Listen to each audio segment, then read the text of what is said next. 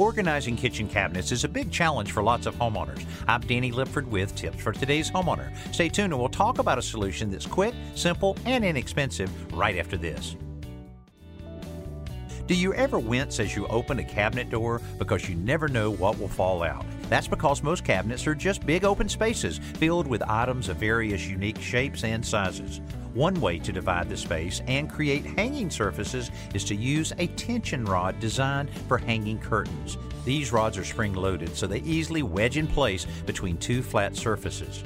Use them vertically inside a cabinet to support and separate pans, plates, and other dishware. Or you can use them horizontally under the kitchen sink to hang spray bottles and dish towels for cleaning.